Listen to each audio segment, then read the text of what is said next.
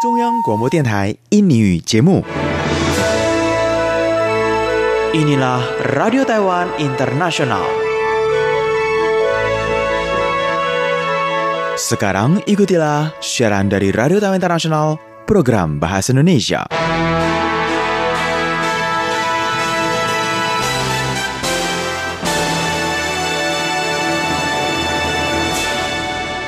Selamat bergabung kembali dengan saya Yunus Hendri dari Radio Taiwan Internasional siaran bahasa Indonesia yang akan mengawali untuk acara di hari ini, Selasa 23 Maret 2021. Pertama-tama akan saya sampaikan dengan Warta Berita, kemudian akan dilanjutkan dengan acara belajar Mandarin dan Tai bersama Maria Sukamto, diikuti dengan acara obrolan RTSI. Dan sebagai penutup dalam pertemuan di hari ini, hadir Ipung Chandra dalam acaranya Blitz Musik. Dan sekarang terlebih dahulu kita ikutilah Warta Berita.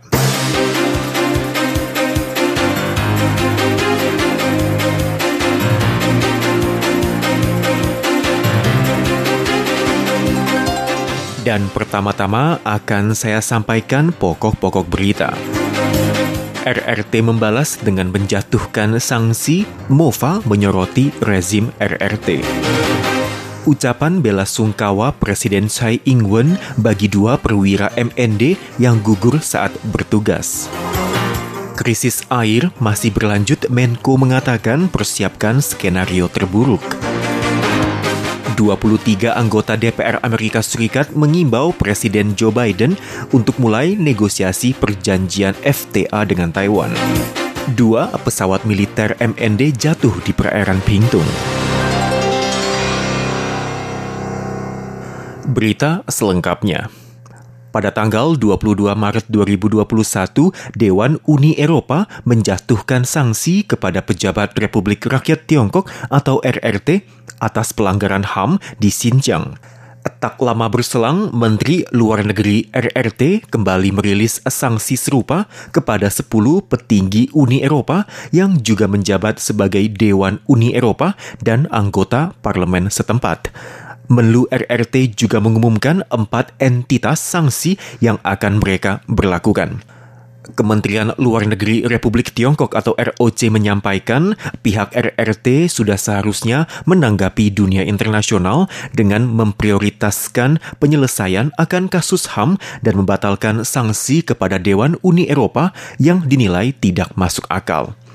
Juru bicara MOFA yaitu Juan Neo menyampaikan, kami juga memperhatikan beberapa hal yang penting, yakni sanksi yang diberlakukan oleh Amerika Serikat dan Uni Eropa kepada petinggi RRT. Di samping itu, Inggris dan Kanada juga menjatuhkan sanksi serupa di hari yang sama. Otoritas RRT sudah seharusnya mendengarkan suara-suara internasional serta nilai-nilai universal demokrasi dan kebebasan serta hak asasi manusia. Kami juga menyerukan kepada RRT untuk segera memperbaiki kasus pelanggaran penganiayaan serius terhadap kaum minoritas. MOFA menyampaikan daftar nama yang ditetapkan oleh RRT mencakup beberapa tokoh yang sangat bersahabat dengan Taiwan, meliputi Michael Gehler, Reinhard Bütikofer, Samuel Kogolati, dan Alliance of Democratic Foundation. MOFA menekankan pihaknya akan terus menggalang kerjasama dengan negara-negara yang memiliki prinsip serupa dengan Taiwan, misal Uni Eropa, Amerika Serikat, Inggris, dan lain-lain.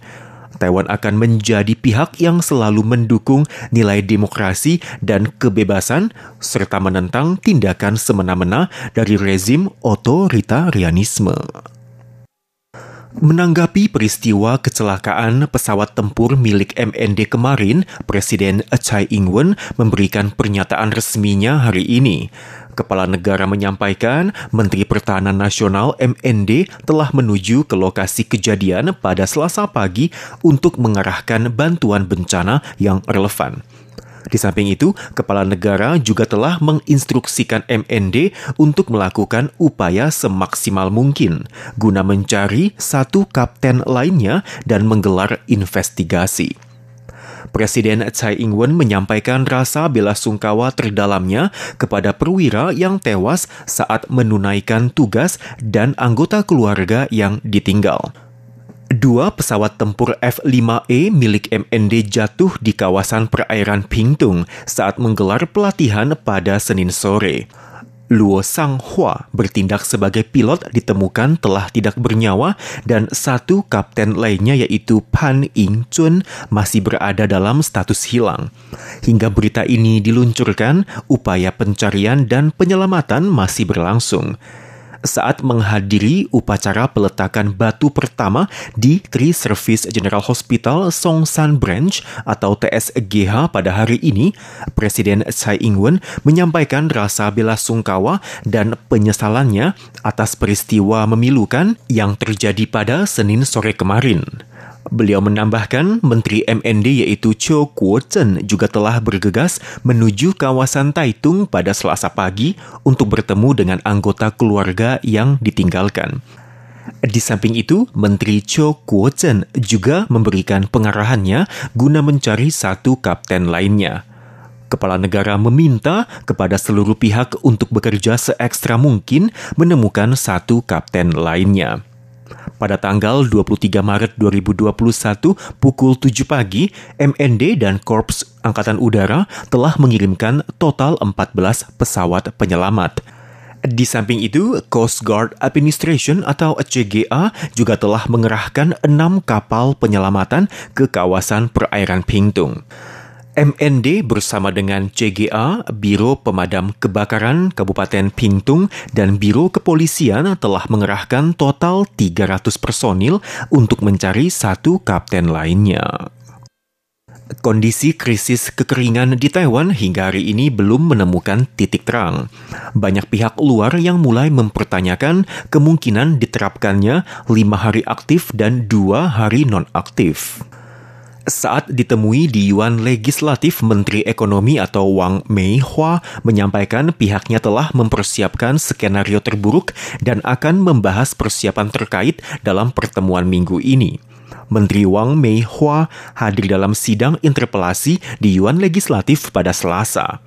Ia menyampaikan kondisi kekeringan di Taiwan masih belum berakhir dan tidak menutup kemungkinan untuk menerapkan kebijakan 5 hari aktif dan 2 hari non-aktif. MOE akan membahas kemungkinan dan kebijakan terkait lainnya dalam pertemuan minggu ini sebelum memberlakukan peraturan pembatasan pasokan air bersih. Anggota legislator Partai TPP dan Partai DPP mengimbau pemerintah untuk menaikkan tarif air bagi konsumsi rumah tangga yang besar. Menteri Wang Mei-hwa menyampaikan pihaknya akan menampung seluruh pendapat yang ditujukan kepada pemerintah dan akan mempertimbangkan segala kemungkinan untuk disertakan dalam pembahasan rapat berikutnya. Beberapa anggota legislator Kota Taipei menyebutkan bahwa tarif air di Kota Taipei berbeda dengan kawasan-kawasan lain di Taiwan. Kementerian Ekonomi berjanji akan menganalisis dan memeriksa segala kemungkinan yang relevan dalam 2 minggu mendatang. Anda masih bersama saya Yunus Henry dalam program Warta Berita dari Radio Taiwan Internasional, siaran bahasa Indonesia. Berita berikutnya. Anggota DPR Amerika Serikat yaitu Lisa McClain beserta 22 lainnya mengirim surat kepada Presiden Joe Biden pada tanggal 22 Maret 2021 guna menyerukan untuk segera memproses negosiasi Perjanjian Perdagangan Bebas atau FTA antara Amerika dengan Taiwan. Dalam surat tersebut juga tertera bahwa FTA tidak hanya akan memberikan keuntungan bagi kedua negara, melainkan akan memungkinkan Amerika Serikat melawan pengaruh ekonomi RRT di kawasan Indo-Pasifik. Anggota DPR Amerika Serikat dari Partai Republik yaitu John Curtis, Ashley Hilson, Yang Kim, dan 22 lainnya menuliskan surat kepada Presiden Joe Biden. Mereka meminta agar Amerika Serikat segera memulai penandatanganan perjanjian FTA dan menegosiasikan perjanjian kerangka perdagangan dan investasi Taiwan Amerika Serikat atau TIFA. Anggota DPR tersebut mengutarakan semenjak berlakunya Undang-Undang Hubungan Taiwan pada tahun 1979, Taiwan yang merupakan negara demokratis telah menjadi sekutu Amerika Serikat untuk melawan pengaruh pemerintahan Partai Komunis RRT dan ekspansi militer mereka di kawasan Asia Tenggara. Penandatanganan resmi FTA akan membawa banyak manfaat ekonomi bagi kedua negara. FTA tidak hanya dapat menciptakan lebih banyak peluang bagi manufaktur dan petani Amerika, tetapi juga akan memperluas jalur akses industri pangan dan energi negeri Paman Sam ke pasar Taiwan. Di samping itu, hak kekayaan intelektual perusahaan Amerika Serikat juga akan terlindungi dan terjaga dengan baik. 2 pesawat tempur F-5E milik Kementerian Pertahanan Nasional atau MND diduga bertabrakan dan jatuh di perairan kawasan Pingtung pada Senin kemarin. Akibat peristiwa itu, 1 orang dipastikan meninggal dan 1 lainnya masih dalam kondisi hilang.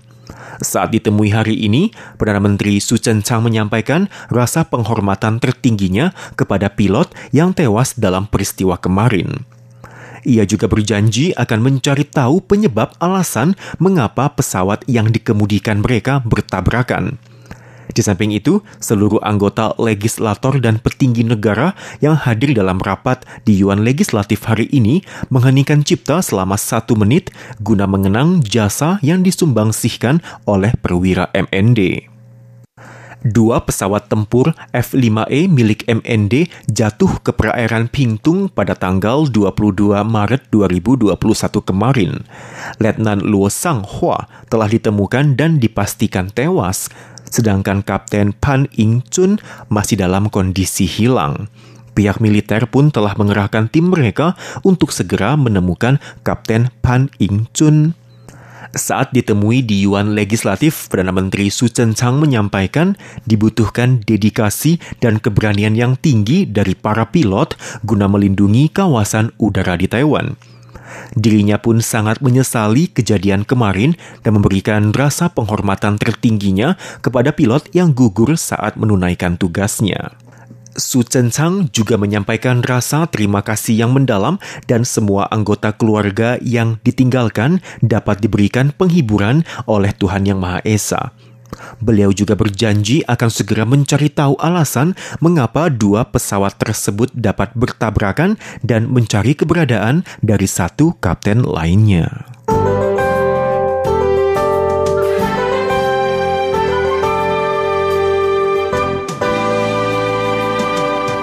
Berikut akan saya sampaikan untuk laporan perakiraan cuaca untuk hari esok, yaitu 24 Maret 2021 berdasarkan perakiraan cuaca dari Biro Klimatologi Sentral Taiwan.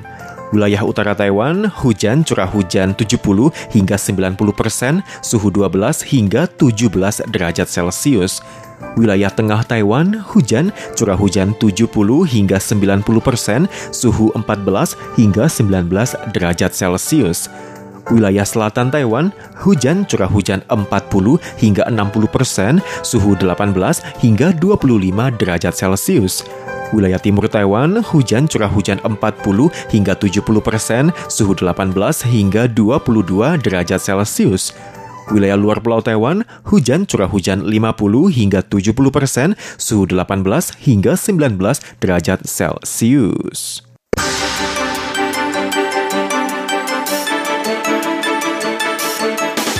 Berikut akan saya sampaikan untuk laporan indeks bursa saham Taiwan pada hari ini, Selasa 23 Maret 2021, berada di posisi 16.177,59 poin, melemah 11,63 poin dengan nilai transaksi sekitar 347,101 miliar dolar Taiwan.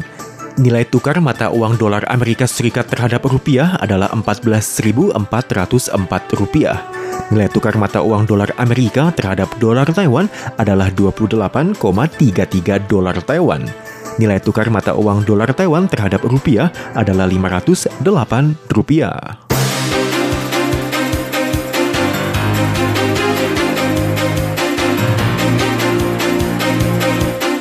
Demikian warta berita yang dibacakan oleh saya Yunus Hendry.